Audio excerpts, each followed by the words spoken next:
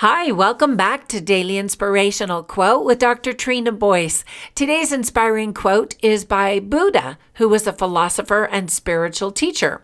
He stated, quote, "All we are is the result of all we have thought," end quote. That's such an interesting quote, right? I attended a conference the other day where one of the speakers used a term that I really liked. He called it strategic ignorance. He explained the idea that it was about intentionally choosing which things in our world and in our lives we will not focus on. I'll share a story with an example. Dr. Wayne Dyer was a wonderful motivational speaker and teacher.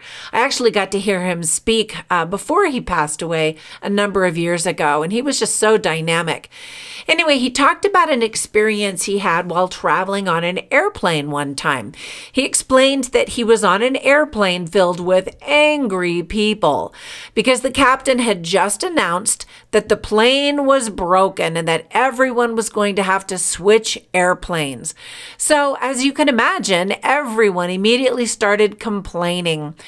Wayne Dyer had been chatting with one of the flight attendants near him where he was seated, who said she was dreading the fact that she was going to have to now deal with all of these cranky, frustrated customers, and she was so worried about that. And he smiled and said, "Well, just put on your shield." Of course, she looked confused by that comment, and he explained that she just had to imagine she was wearing a shield made out of plexiglass or something so that all of their negativity would just bounce right off of her. He assured her that she didn't have to ingest any of that negativity.